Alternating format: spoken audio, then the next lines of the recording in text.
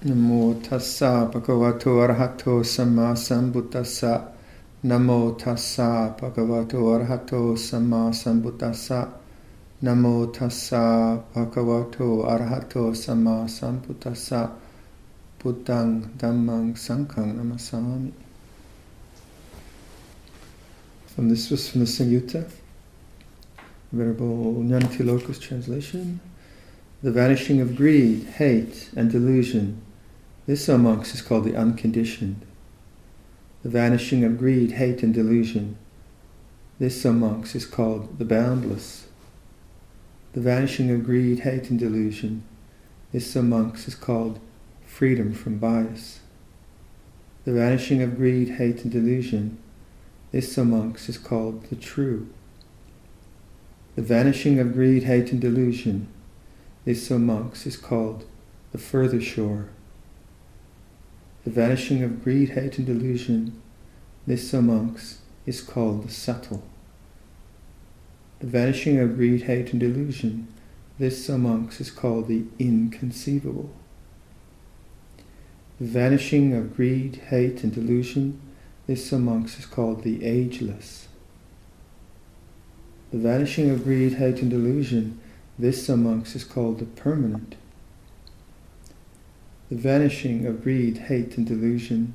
This, O monks, is called the beyond of all manifoldness. The vanishing of greed, hate, and delusion. This, O monks, is called the peaceful. The vanishing of greed, hate, and delusion. This, O monks, is called the deathless. The vanishing of greed, hate, and delusion. This, O monks, is called the sublime. The vanishing of greed, hate, and delusion. This, O monks, is called the auspicious. The vanishing of greed, hate, and delusion. This, O monks, is called the safety. The vanishing of greed, hate, and delusion. This, O monks, is called the wondrous. The vanishing of greed, hate, and delusion. This, O monks, is called the sorrowless. The vanishing of greed, hate, and delusion. This, O monks, is called the safety. This, O monks, is called nibbana. The vanishing of greed, hate, and delusion. This, O monks, is called the unoppressed. The vanishing of greed, hate, and delusion. This, O monks, is called the detached. The vanishing of greed, hate, and delusion. This, O monks, is called the isle. The vanishing of greed, hate, and delusion. This, O monks, is called the shelter. The vanishing of greed, hate, and delusion. This, O monks, is called the refuge. The vanishing of greed, hate, and delusion. This, O monks, is called the final aim. So we started with that. So we finish.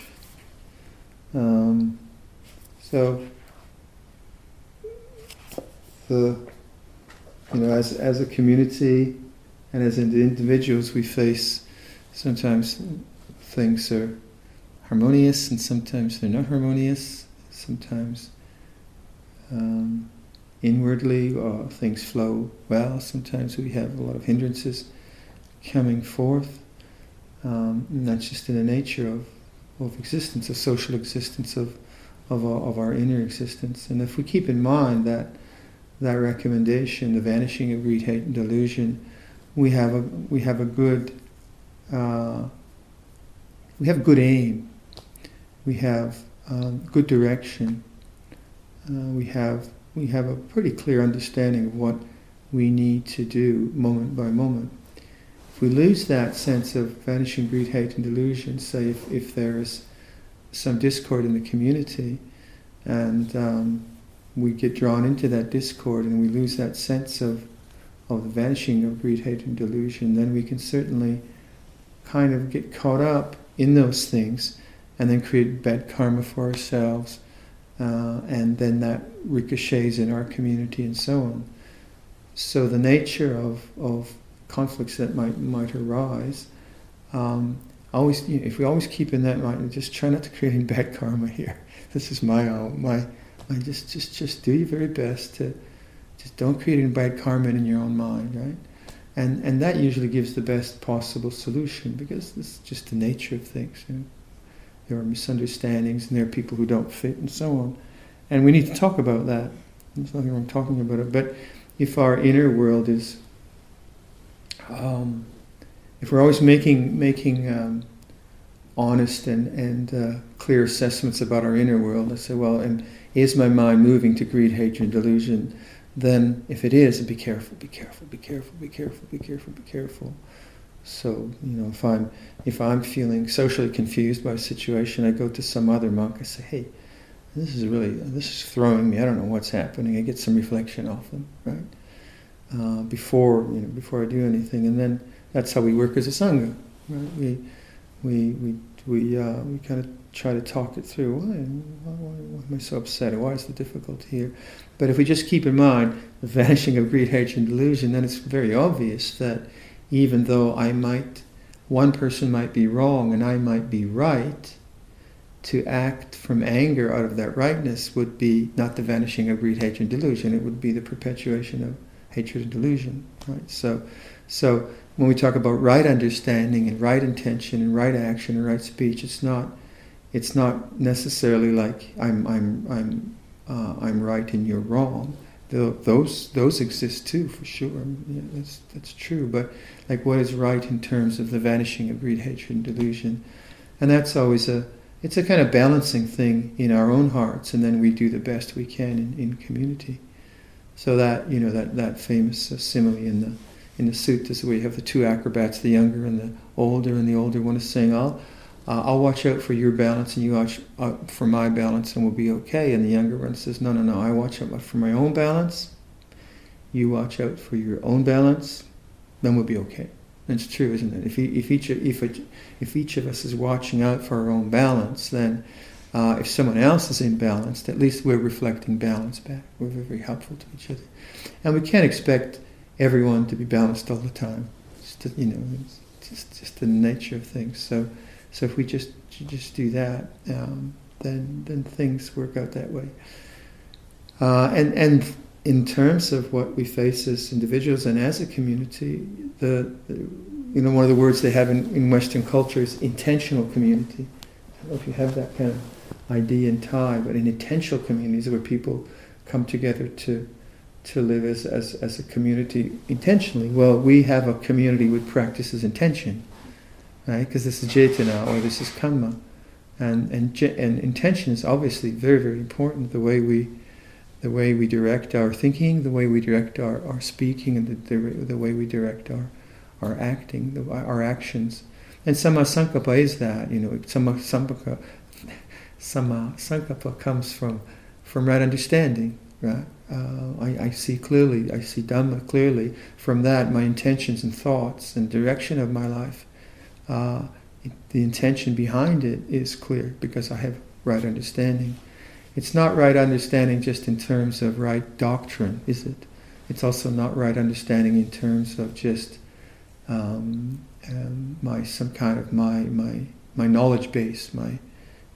Just because I'm right knowledge-wise, I might still be coming from some fear or some delusion of some sort. So it's more like the intention is to not grasp the khandhas, to not grasp the ego views, to not grasp greed, hatred, delusion in its various ways, and that's right intention.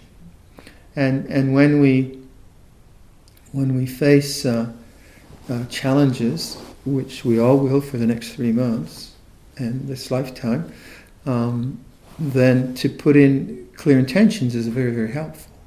First of all, to see what kind of intentions we are making towards this moment, what attitudes we are applying, what efforts we are applying to the way this moment is unraveling, unveiling itself, the way it's presenting itself.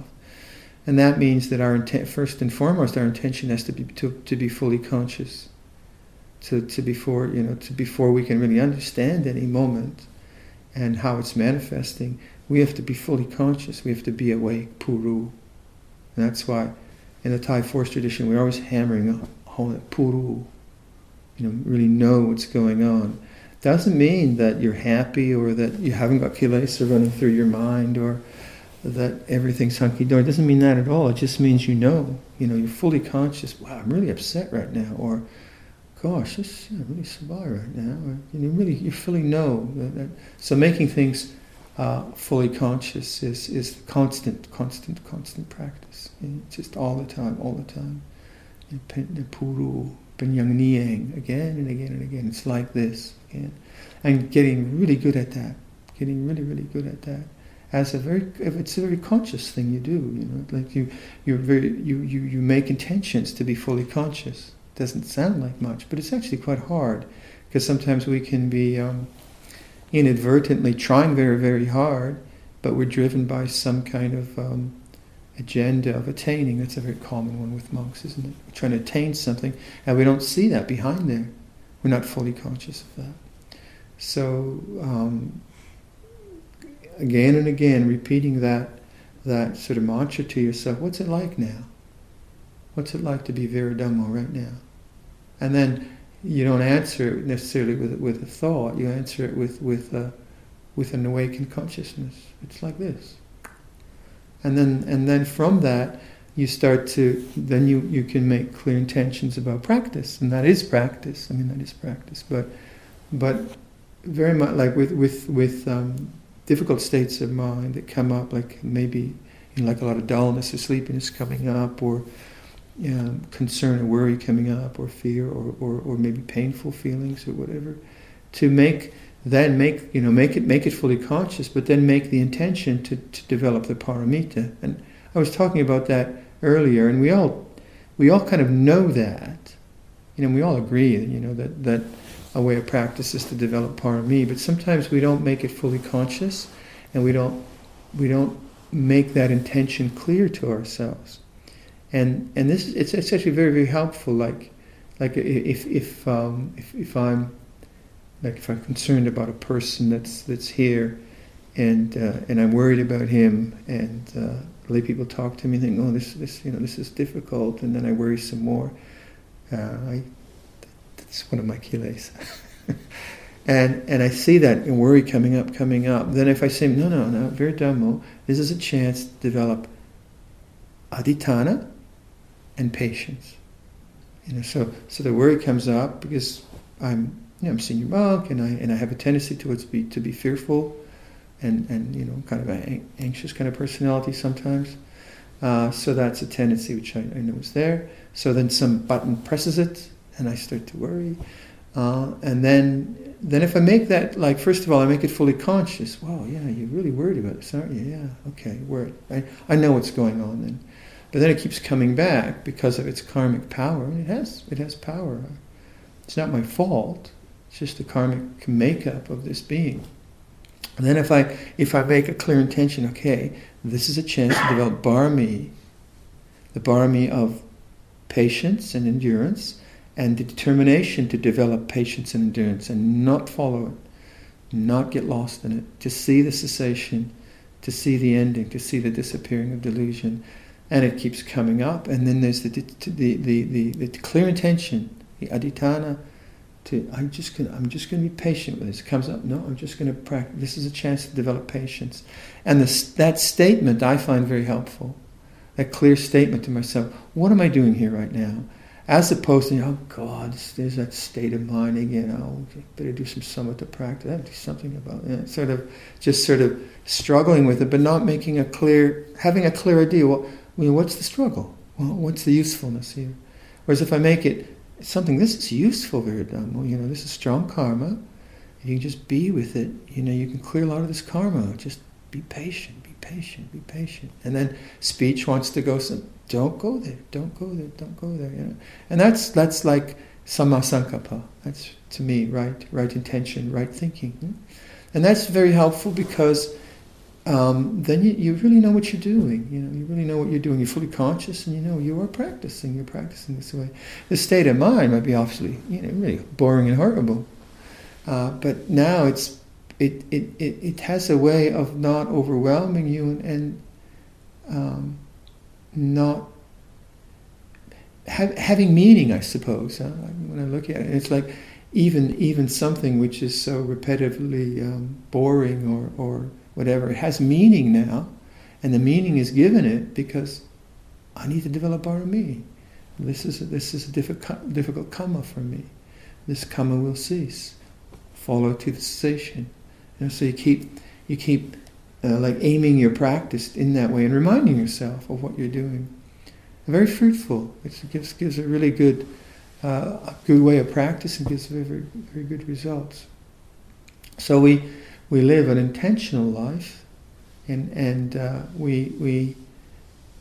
if we're just trying to get somewhere, like if we fall into the trap of happiness is good and unhappiness is bad, kind of, or peace of mind is good and confusion is bad, or deep stillness is good and this restlessness is bad. If we just get caught into that dichotomy, then quite often the restlessness or the boredom or the dullness or sleepiness, we it's like this struggle which is meaningless. But if we put this other attitude in, that there is value in restlessness, there's nothing wrong with, there's actually value here in developing ourselves, then it does become meaningful. It's very, very meaningful. And the whole idea of Barami is very important in the laying a foundation of enlightenment. It's very, very important in Theravada Buddhism. And certainly the Thai Force tradition would stress that a lot. And Loppa Cha, it's interesting now, these years, his statements to me become more and more meaningful. Oton. just endure Viradhamma. I don't want to endure. I want to be peaceful. No, just endure. Oton. And funny that, that keeps coming back, that simple suggestion.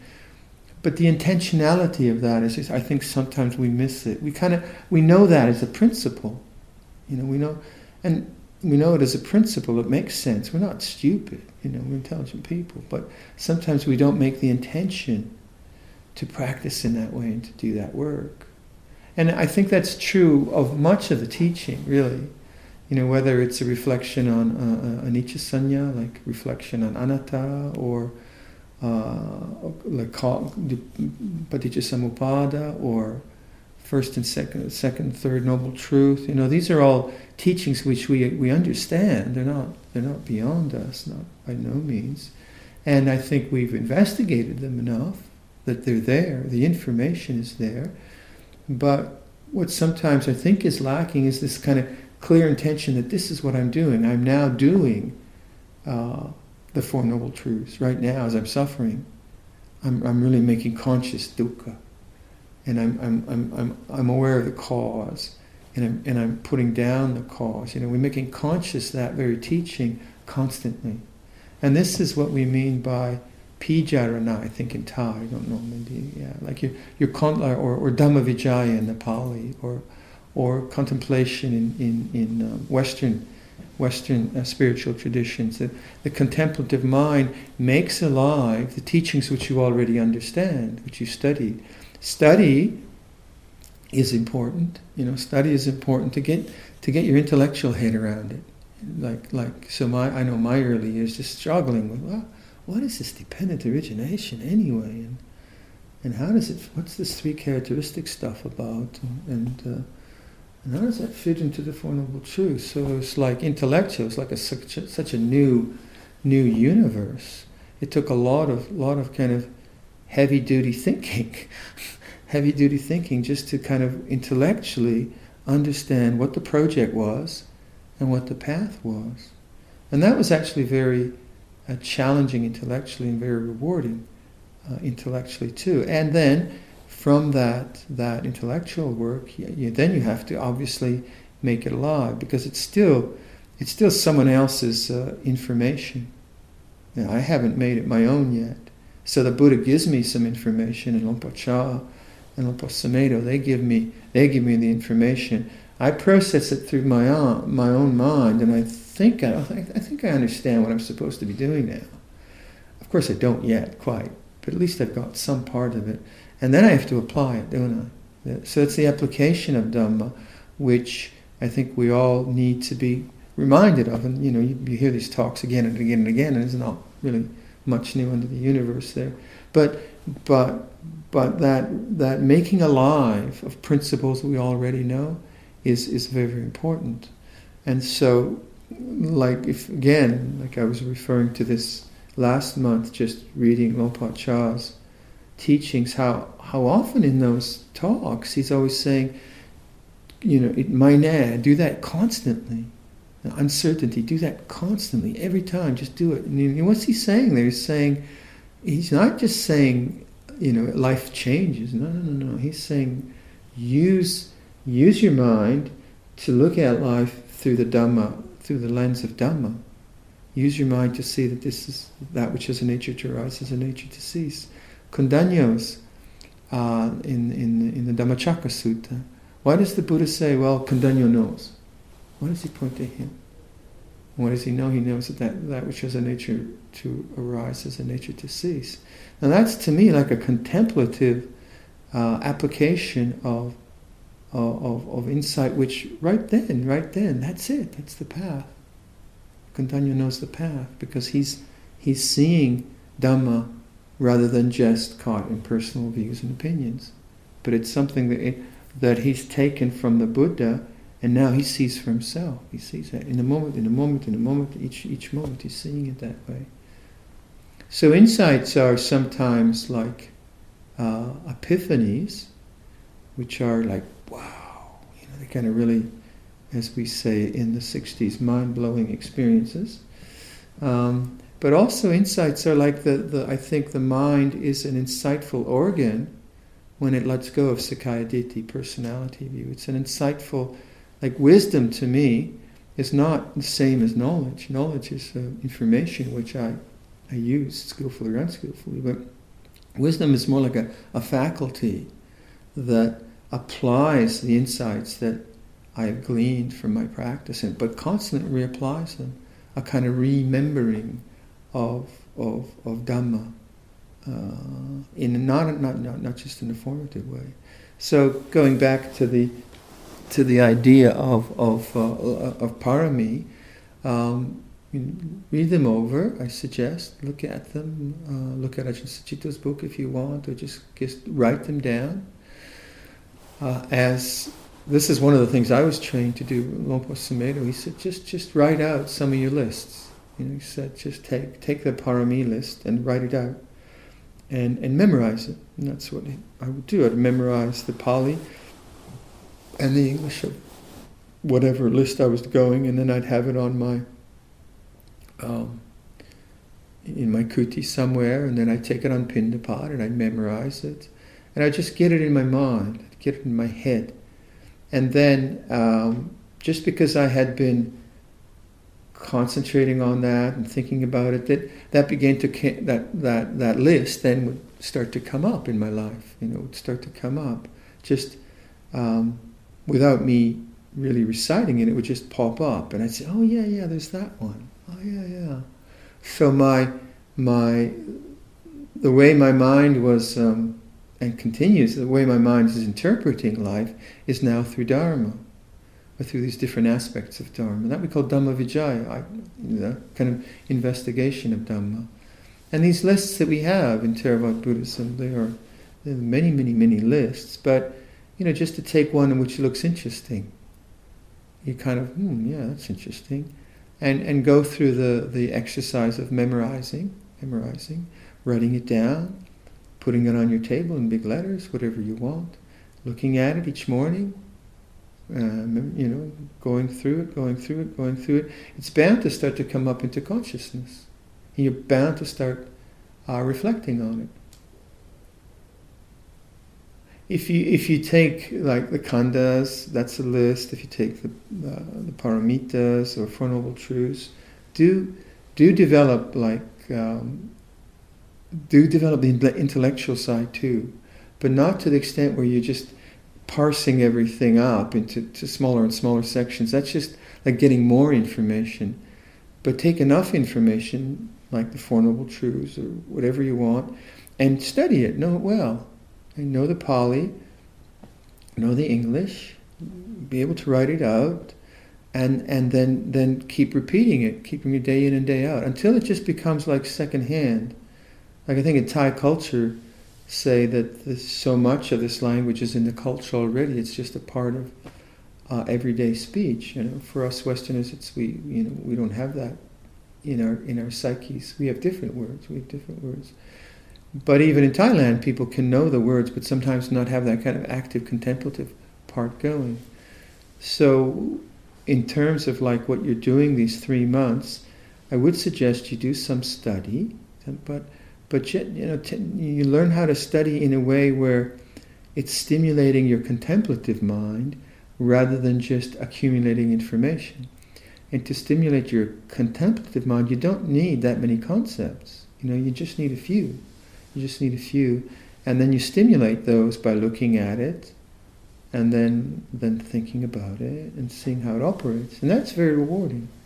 So then putting that kind of Dharma information into your consciousness means that throughout the day, your perspective is now not just economic, not just physiological, not just historical, not just sociological, right? All these different ways that we relate, but it's relating through Dhamma. And that's a way of breaking down personality view. Personality view is always the kind of sociological way I look at myself, me and you, or the historical way I look at myself, me and my history, or what I'm going to do, and so on. So much of our thinking and attention is wrapped up in Sakkaya Ditthi, me. And through our personal histories and the problems we're having and such like. And obviously we want to break that down so we see life as khandhas, we see life as barami, we see life as Four Noble Truths, we see life as dependent origination, whatever way you want to do that. And that's how you use study. That's how you use study to get into the mind different ways of observing your experience. Right? And then you still have you have your personal history, you have the sociological part of your life, but then also the lens, the aspect, the attitude that you're bringing to this now is Dhamma. And so, like the parami, if I say to myself, this old kamma comes up really, really strong, and I can say to myself, okay, this is a chance to develop patience. Okay, what's patience within this? What would patience mean within this worry? You see? So already I'm looking at worry in a different way than, gosh, how am I going to solve the problem? Or, I have to get my meditation object and get rid of this worry. I'm not really fully conscious of the karma of my mind, and I'm just reacting through it through good intention, right? But I'm not really saying, well, what is worry and what is patience? How would I apply it? And what's determination? How would I do that? And so I learn about determination and patience within the karma of worry. And I get better at it. I get better and better at it. And that becomes that, and you can see that attitude then builds up the barami, then the barami become a foundation for upekkha, for understanding, for insight and so on and so forth, so they become a foundation. And again, it makes all this stuff that we go through as human beings, it makes it meaningful. It really does. Because I was just talking to Venerable Chunda. He's doing well. He thanks everyone for their kindness, and he was reminding me of something that Venerable Thanissaro said. Is that no one would pay to watch the movie going on in your own mind. If people had to pay money to watch the movie going through your own citta, they'd throw tomatoes at it, right? So it's actually quite difficult watching one's own grumbling and one's own pain or one's own restlessness. That's very courageous actually, and difficult to do. But to make it meaningful, you have to bring Dhamma into it. Otherwise, it's just this horrible movie most of the time, or a difficult movie, whatever. Maybe not most of the time, but to bring meaning into it, you bring Dhamma into it. That's the beauty of having a teaching. It's beautiful teaching. And then there's the challenge of using those ideas and using those concepts to liberate the heart, to come to that sutta. The vanishing of greed, hatred, and delusion is the unconditioned, is the deathless. All right? I'll leave that for your reflection. Andamayam Dhamma Rataya Sadhu Varang Dadamase Sadhu